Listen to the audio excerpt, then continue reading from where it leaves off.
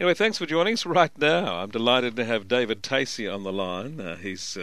Dr. David Tacey is an associate professor and reader in arts at La Trobe University, where he teaches literature, spirituality, and Jungian psychology. He's the author of 5 books, and every time he writes a new one, we get him on the line. I've got him now. Are you there, David? I am, Mel, yes. Good to have you with us. Thank you. Now, this one takes a slightly different turn, this book, The Spirituality Revolution, the emergence of contemporary spirituality. Of course, it's similar, but you seem to have gone in new directions looking for sources. Well, I'm particularly, with this book, interested in trying to build bridges between what you might call popular spirituality, which every second person these days claims to be spiritual, and religion. So I'm building bridges between popular ideas of spirituality and what religion is, and why those bridges need to be built and why they're not being built. Yeah. Yes, well, I must confess I got onto the fact that you'd written in your book because I read in the piece by James Murray in the Weekend Australian, where he quotes your piece of Lenny Bruce saying, "Every day the people are staying away from the church and going back to God." It's quite a fascinating bit of insight there, isn't it? Yeah, we live in a time full of separations and divisions, and I think only a generation or two ago we used to see the churches as representing God, but now there's a feeling in the wider community that you can have God on the one hand and the institutions of faith on the other. And out of that, it's tragic, but also, as you say, Lenny Bruce and other comedians actually make kind of humour out of the irony of people turning away from the churches and going back to God. But it's part of the theme of our time, I think, splitting. I noticed another quote, Richard Neville, with the question, will the intimations of catastrophe inspire a psycho-spiritual renewal, a global blitz spirit? I thought that was quite fascinating, given the clouds of war that are gathering and the popular street marches and things that are taking place all over the globe. There's a sense at the moment, I think, worldwide that religion is the cause of strife rather than the cause of peace. This is, of course, because of the fanatical associations with various forms of fundamentalism. And that, I think, has served to sour a lot of people's feelings toward organised religion, as if somehow or other it's going to... One of my students said, religion breeds disunity, whereas spirituality creates unity. I don't agree with that, but that's a popular idea that a lot of people have at the moment. Well, the sad thing about it is the moderates aren't sharp enough to get a Guernsey. It's the fanatics who are out there with their simple cliches and black and white statements who get the press, don't they? They do. It's the sensational or the vulgar or the extreme position that gets a lot of press. And it is unfortunate both for Islam and for Christianity. I mean, as I was saying recently, the Al-Qaeda network no more represents Islam than the Ku Klux Klan could represent Christianity. These extreme groups are the ones that capture the media, and this serves to erode public confidence in organised religion. Plus, of course, in the Catholic and Anglican traditions, we've had all the scandals with sexuality and pedophilia, and this also weakens, I think, public trust in our institutions of faith. It's not a terrific thing, Mal, I think, to have all this distrust of institutions because of the fact that personal spirituality can be very isolating. And, a lot of my students say they're on a spiritual path, but you see, if there's no community attached to it, their spirituality, rather than lead them to connectedness, which is a lot of people say spirituality is about connectedness, it can actually breed disconnection and alienation. Well, it can become another form of subjective experience. It doesn't tune you in, as I understand the notion of metanoia or getting the inner change of heart and mind, Yes. you get broken away from your old self-concept and limitations to your vision of reality, Yes. and you see the world in a broader, more aware sense. Yes. Well, that's right. That's the true meaning of spiritual rebirth. Metanoia, which could be translated as change your life, or literally probably metanoia from nous, change your mind, change your heart. Repent is another word too. Repente means to think again. And all these terms are very important with regard to spiritual experience. And I think a lot of people today feel closer to trees and animals than they do to people. There's a great deal of eco-spiritual feeling in the Australian community, especially in our youth, but not a lot of spiritual feeling that actually connects people together, and that is an enormous pity. Yes, as I recall it, in the old book it says, if we are walking in the light, then we're having fellowship one with another. And the real test of our illumination is our openness to our brother. You know, we can say we're open to God, but how do we know we're not deluded? Yes. Yes, this is it. And I think that's why it is important to have a spiritual adventure, as you were saying earlier about the woman you mentioned, with fellowship with others, because it's too easy to say I'm on a spiritual journey, but really not have checks and balances, so that you don't. We don't have today a great discernment of spirits, as St. Augustine called it. Discernment is required to make sure that it really is a spiritual journey and not an ego trip. These things can look a bit alike. Or a psychological pathology. Or indeed, yes, Freud said that spirituality and religion can be, not always, but can be expressions of psychopathology or some sort of imbalanced personal orientation. And that's why fellowship and community is very important to have the checks and balances. Yes, that's why it's a bit of fun, us talking together from time to time. Don't you think, just to be on the frontiers and from different orientations and check out how's it going and what words do you use as you try to articulate. Isn't the growing edge in biology, that's where all the chromosomes are parting, that's where the red gum tips are. And I think there is life, there is an exciting thing bubbling, but how do we separate the worthless from the precious in it is the challenge, isn't that right? There's a theologian in America who, with a name sounds like mine, his name's David Tracy, and he said recently in one of his books that truth emerges in conversation. And I really believe that. I think good conversation, where both people are prepared to risk the truth, because truth is a risk, can be very instructive for both parties and for whoever else is listening. Yes, there is something about having the courage to say the new, not just repeat the cliche. And that's fundamentalism, isn't it? It goes back to the old. Yes.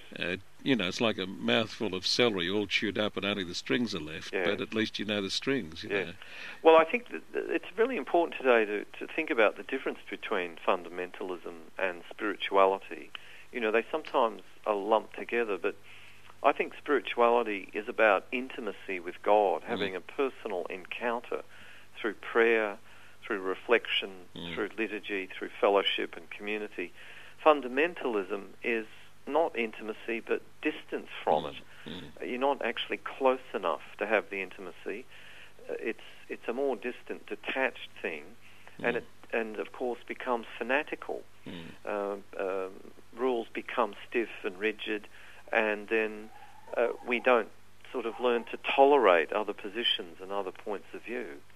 Spirituality, I think, is about tolerance and accepting that another person's spiritual journey might be slightly different than your own. Well, I don't know about you, and I don't know if you've taken this journey, but I'm rediscovering at another level the Trinitarian view, which means there are separate and unique individuals but one nature called God. Yes. And I think it's only as the man understands the difference in the woman that his own masculinity is enhanced, but together their humanity, if that makes sense. Yes, indeed. And vice versa. It's only as the woman is safe with the man and can open in trust to him that her femininity arises. Yes, that's right. And then out of the unique differences, then comes this wholeness, where body, soul and spirit merge, and the next member of the human trinity, little Fred, is conceived and born, and he will not be a whole person unless there is that respect for his individuality, his uniqueness. He's not just a smudge copy of Dad or Mum or Uncle Fred. He is himself to some extent. Well, I think that's right. I think there's a great difference between unity and uniformity. You know, we, as you're suggesting, we experience our human unity and our fellowship through difference and through the appreciation and respect for difference. But I think in a lot of people's minds, when they think of unity, they think of uniformity or sameness, and that's not the true unity, which I think is celebrated, you know, in Scripture and also in biological, you know, biodiversity, where all the creatures are different and yet also part of the same kind of life principle. And I think that is very important to realise that being together does not mean having to be the same. Yeah. Well, of course, fundamentalism doesn't permit the difference. No. That's right. And that the court, and I think for the neurotic part of us, it's usually, in my view, because trust has been violated, boundaries have been invaded way back somewhere in the past. It's now subconscious or unconscious. Yes. They have to move to control. Yes, that's right. And so it's not really about truth, the pursuit of truth, but it's about control. Yes, now here's another important difference between spirituality and fundamentalism. I think spirituality fundamentally sees the world as a mystery, and that no matter how much learning we do or how much scripture we imbibe and how much truth we try to take on board, that the nature of God essentially remains mysterious to us.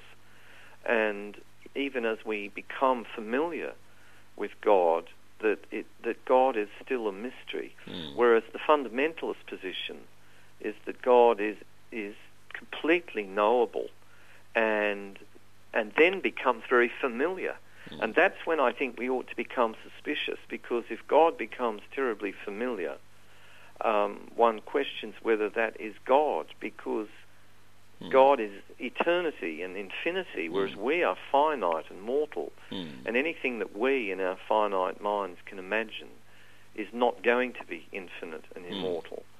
So, you know, that's where the twist comes, I think, to do with... I think there's an interesting fine line, and I think we're still finding the language for it. I think there is a sense, when we move to the other side, or whatever you want to call it, that we'll feel, my goodness, this has been familiar, like this has kept me company. I know this at one level, but it was beyond what the mind could comprehend. Wasn't it Bergson who said, the forceps of the mind do violence to the things it tries to grasp? Very good. Yeah, and there is this thing about, as I understand it, that the fundamentalist says, God is who I think he is, whereas the spiritual person says, God is, and I'm on the journey to open my heart, to apprehend more. And I agree with you. I think the essential difference there is that when we do cross over to the other side, I agree with you. I suspect that there will be this great kind of acknowledgement, yes, this is what it's been like all along. But on this side of the divide, you know, in our mortal lives, in our human limitations, I would be very wary of anybody who feels that they can know and encompass the dimensions of something which is essentially infinite.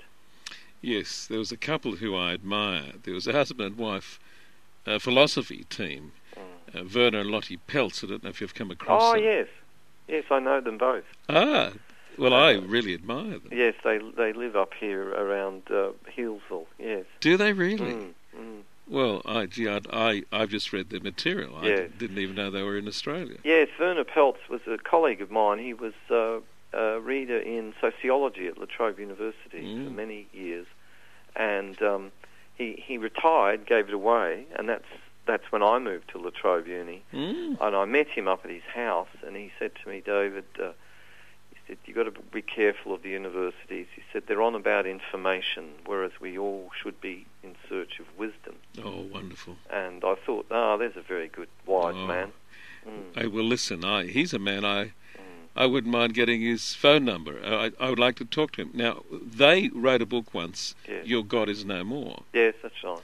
And as I understand the meaning of the title, not that God ceased to exist, but because Yes. we clever human beings thought we had defined him and captured him in an idea, Yes. we had removed removed the being from us. Yes. Because we had tried to stick him in the matchbox and wrapped all the words around the outside of the matchbox, but we now live with a delusion, not with this other being who was drawing us to ourselves and drawing us to himself. And this is what I find too among a lot of my students, Mal. They come into my spirituality course. Quite a few of them, particularly the boys, young men, come in saying they're atheists. And really, when I look closely at what they're saying, they're not really atheists. What it is they're saying they reject the traditional, conventional images of God. And as I can remember a young woman saying to them, well, why are you studying spirituality if you're an atheist? And I suppose one of them said, well, we're still on a search, we're still on a quest. And I think a lot of atheism is that, like Werner Peltz and Lottie Peltz, your God is no more. In other words, the God we thought existed, that increasingly looked suspiciously like ourselves, is no more. So, in academic terms, philosophers are now talking not of the death of God, which was about 100 years ago under Nietzsche, but the death of God, which is a fantastic idea. The fact that we've gone beyond the idea of the death of God into a rebirth of what God could be.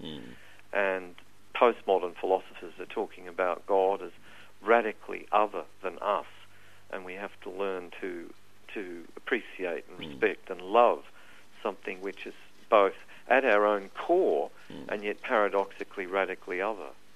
Yes, that's the thing for us to wrestle with, and I think we're still finding the language we can rest with, not because I'm certain there are some people listening right now who do have that sense of intimacy with God. Yes. And it is authentic. Yes. But there are others for whom these are the buttons and the levers whereby they want to control others. Yes.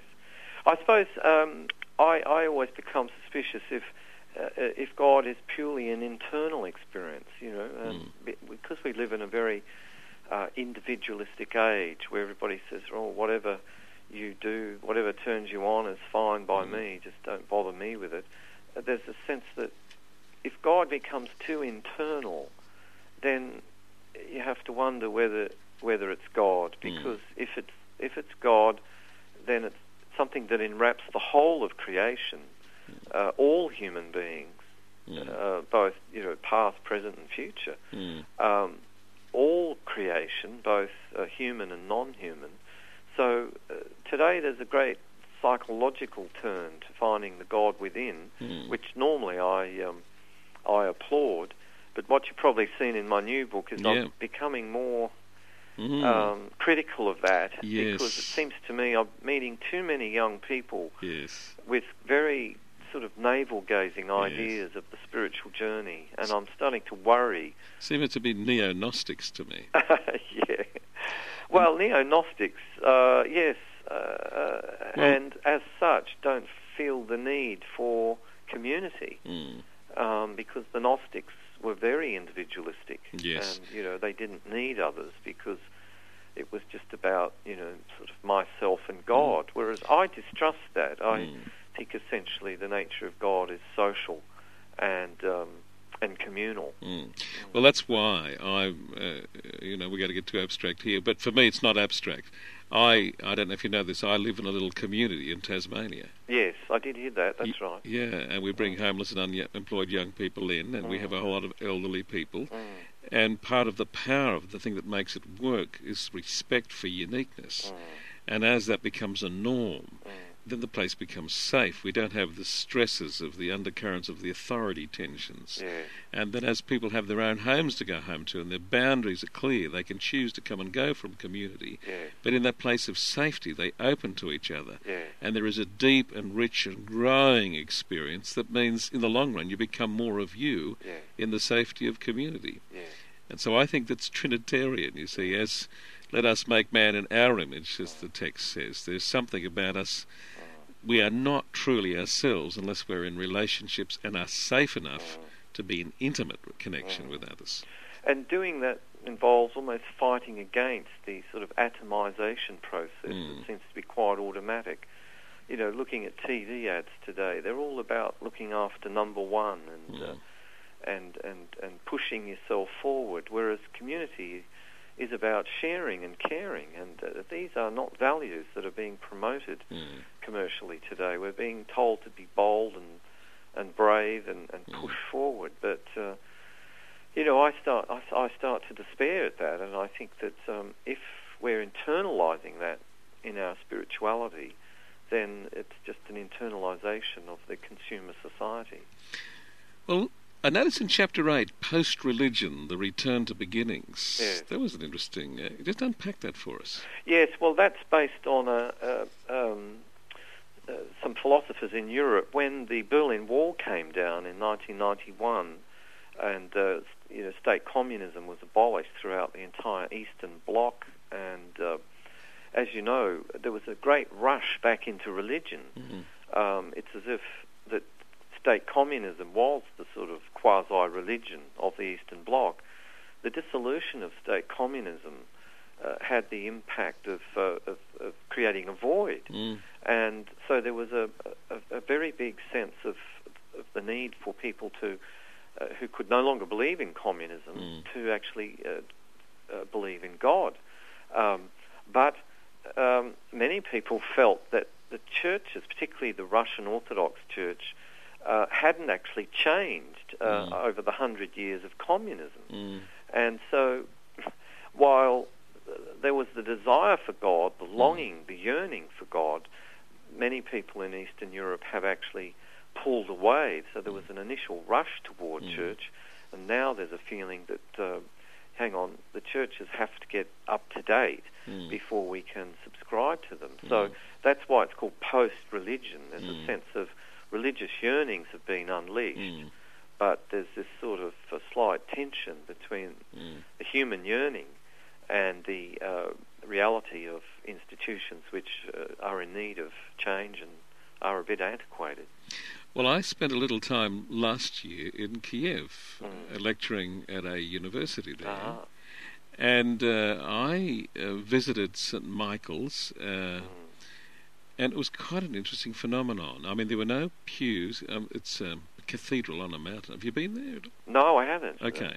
Well, it's quite entertaining to me. There's this huge female statue, about 3 times the size of the Statue of Liberty, they tell me, which is Mother Rus, in the middle of Ukraine, built by the Russians. And what they've done is she's got a shield and this big sword held high to protect the Russians. But what the Ukrainian people have done, have chopped off the top of the sword, so it's a little dagger now, so it's no taller than the cathedral up on the hill. And they've really refurbished the cathedral, but it's not theological. It seems to me they come and sit. No, they don't. They just stand, light a candle. It's as if the pores of their skin are soaking up something for the spirit. So I think they're still yearning for a story, for a narrative. For a something that their mind can connect with their heart. But I think they're yearning. They've had the materialism of communism for 75 years. That's right. But they want the rest now. Yes, that's right. And I think this is true all over. I mean, there is this yearning, as I said before, in young people in Australia, even young people who have not been brought up in a religious family. You know, I meet a lot of students who have been brought up by Marxists, mum and dad, feminist mum and dad, who haven't had any sense of God, and they're the people I find almost poignant, because they've got the yearning but no language to wrap around it, and no, childhood exposure to any faith stories or narratives, I can remember once last year teaching a poem by W.B. Yeats called The Second Coming, and a young girl came up to me at the end and she said, "Excuse me, what was the first coming?" And I thought, oh boy, we really are. It's amazing. The first coming was the coming of Jesus Christ, and she just blinked at me. So, there's an enormous amount of, I don't want to say ignorance, because these people aren't, they're not to blame for it. No. But it's as if society's experienced amnesia, it's forgotten. Our secular world's forgotten what religion even is about. Yes, it is the language and the poetry of the heart, isn't it? To take hold of the eternal, of that which transcends our smaller selfishnesses. Yes, I think the language of the Spirit is the language of poetry and of music. Poetry and music get very close to it, and liturgy, of course, poetry and music come together in good liturgy. And yet people are very shy to read poetry. We live in an age dominated by prose, but prose often won't do it for you. No. The poetic level. The music is missing. That's right, and metaphor and symbol, you see, because these become doorways. Well, I tell you what, I almost tonight got my audience to read out their poems. I think you'd be surprised how many people are closet poets. They're out there, and I think it's trying to find the words, trying to find the language. The other night, there are these training groups that I participate in for those who are doing a certain diploma I lecture in. And they virtually wrote a psalm, wrote a piece on a piece of paper, bent it over, and they all added to it, and eventually read it out at the end, and it was magic. And it was terribly satisfying. It wasn't just poetry; they could hear the common heart in the different words. Lovely. And they had that sense of community you talk about, but the release of the Spirit. And I think that's the yearning. Yes, this sense that you say they're closet poets. You see, I use the term in the book, the spirituality revolution, and I think there's a revolution now in attitude that even 10, maybe 15 years ago, a lot of particularly educated people, and I, as you know, work in the university, felt almost embarrassed to have spiritual desires or to have spiritual elements to their life. Nowadays, I think that secular taboo against spirituality is beginning to break down, and people are more likely now to be able to admit to their friends and take the risk and say, I think that there might be more to life than just what meets the eye, and I'm writing a poem to try to capture it. And I agree with you. I think a lot of people do have a shot at poetry to try and express that something which is which is at life's essence and has to be expressed. Well, I love the title of your book, maybe not for the reasons you intended, but I think we've been through the sexual revolution, and I think what we were looking for in our sexual activity was connectedness. But all we got was sex and fornication, And so I think, I believe what drives most of the yearnings that are sexual is not, the biochemical things there, but I think there's this yearning to reconnect. Yes, that's right. And Mel, reconnect is what religion means, of course. Religion comes from the Latin religio, meaning to bind back to reconnect to. So although people today make a big thing about the difference between spirituality and religion, I think essentially they really are aspects of the same thing. Good religion is reconnection, and good spirituality is reconnection. I agree with you. I think a lot of us, and when I was a young lad, the sexual revolution was big. It was, people were looking for connection, and as you say, didn't find connection, just found sex. And sometimes connection was felt, but often it was actually obliterated. So, the failed sexual revolution partly has inspired a new revolution, which is spirituality. And I think it's more likely to be that many of us will experience a sense of fulfillment there. Not that I'm saying sex is bad or anything. It's just that we often put the wrong expectations on it. It's not going to give it Gus, what, in fact, all of what we want. Well, I think we've lied to a generation. We've told them that the meeting of the bodies is really, in fact, the meeting of the spirits. It's not. That's right. Chapter 14 I find interesting in your new book, Winning Back Our Connections. And you have a little quote from Jung there. Yes. He says, spiritual adjustment is the problem. Yes. Unpack that for us. Yes, spiritual adjustment is the problem. Jung was a psychologist, as you know, worked originally with Freud. He became convinced, and I think quite rightly, that that what we were looking for in human relationships wasn't always to be found there. That in fact, that we were our desperate desire for intimacy, to know people and to get deeper into connection with other people, was in fact masking a more primary urge and instinct, which he then referred to as spirituality.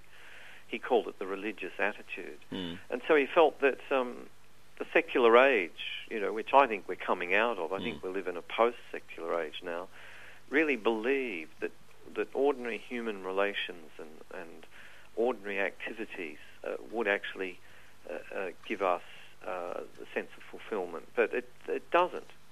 And it's something more primary, which is of the spirit. That is the core intimate quest. Then when that is being developed, then at the same time we can, develop more fulfilling human relationships. It's as if the cross is very important to me as a symbol. Yes. It's as if the secular world seeks only the horizontal dimension of human to human, but we need the vertical connection of the human to the divine. And when both those arms of the cross are working together, then I think we're living correctly.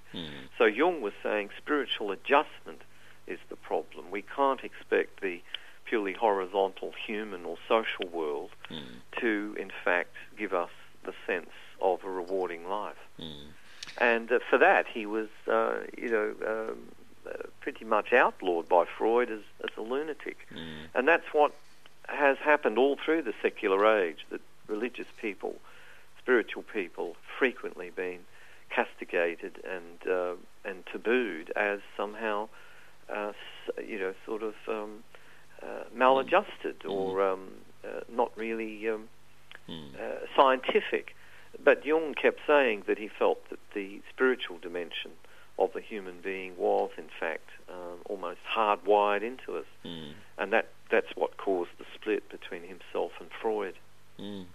So winning back our connections involves also seeing through the sense that the mobile phone or the internet or the email, all that's about connections, But really, you see, these are the illusions of connectedness. Yes. I opened up my email today. There were 113 emails on there. I only had time to read about 8. And that's all the time the illusion that instant high technology is giving us, that we're all going to be connected with each other. But I think we're chasing our own tail there. The true connectedness is in fact found in the spirit. Absolutely. And space for the relationship to develop. So knowing becomes authentic. Yes, that's right.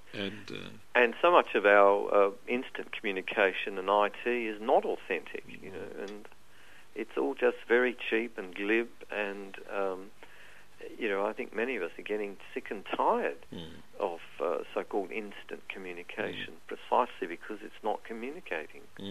And we get garbage down the internet and viruses and worms. Spam, isn't that what we call it? It's a sort of parody of communication, and I think that the secular world provides parodies all the time, yet they're selling it to us as if it's the real thing.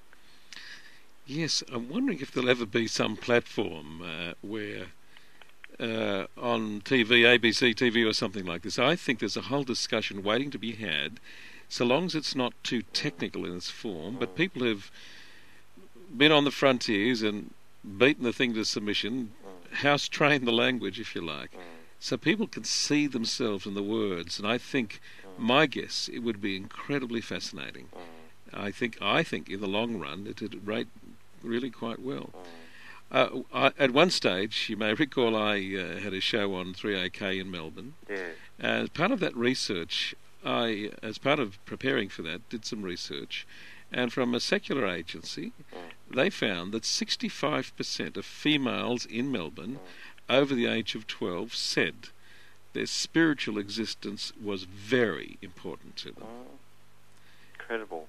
65%. And Yeah, yet there was no media that I could tell that was responding to No. that. They weren't saying they wanted a religious radio station, No. but they wanted to be touched Yes. in the area where their quest and their yearnings are coming from. Well, I agree with you, and look, the ABC and some of these groups do try, but on the whole, I think that the secular mindset still governs our media. Yeah. The mainstream media governed by secularism, and we're cajoled by it, and we're led to believe that the spiritual is marginal, eccentric, not mainstream, and so on. And it really is a bit of a con. But something similar, I mean, I did a bit of research. The BBC in Britain did a report on British people and what they believe in and what they don't last year. It was called The Soul of Britain. And they discovered that although only between 7 and 12% of British people went to churches or places of worship on a regular basis, the numbers of people interested in spiritual things, spiritual matters, was as high as about 72%. Fascinating. And so you had 72% with an interest, and yet only 7 or 10% attending places of worship. Now that's a huge gap between one statistic and the other. And I agree with you. I think there's a lot more thought needs to be put into how this spiritual yearning can be met through the media, which is perfectly poised to do it. And if such large numbers are interested, why isn't it being catered for?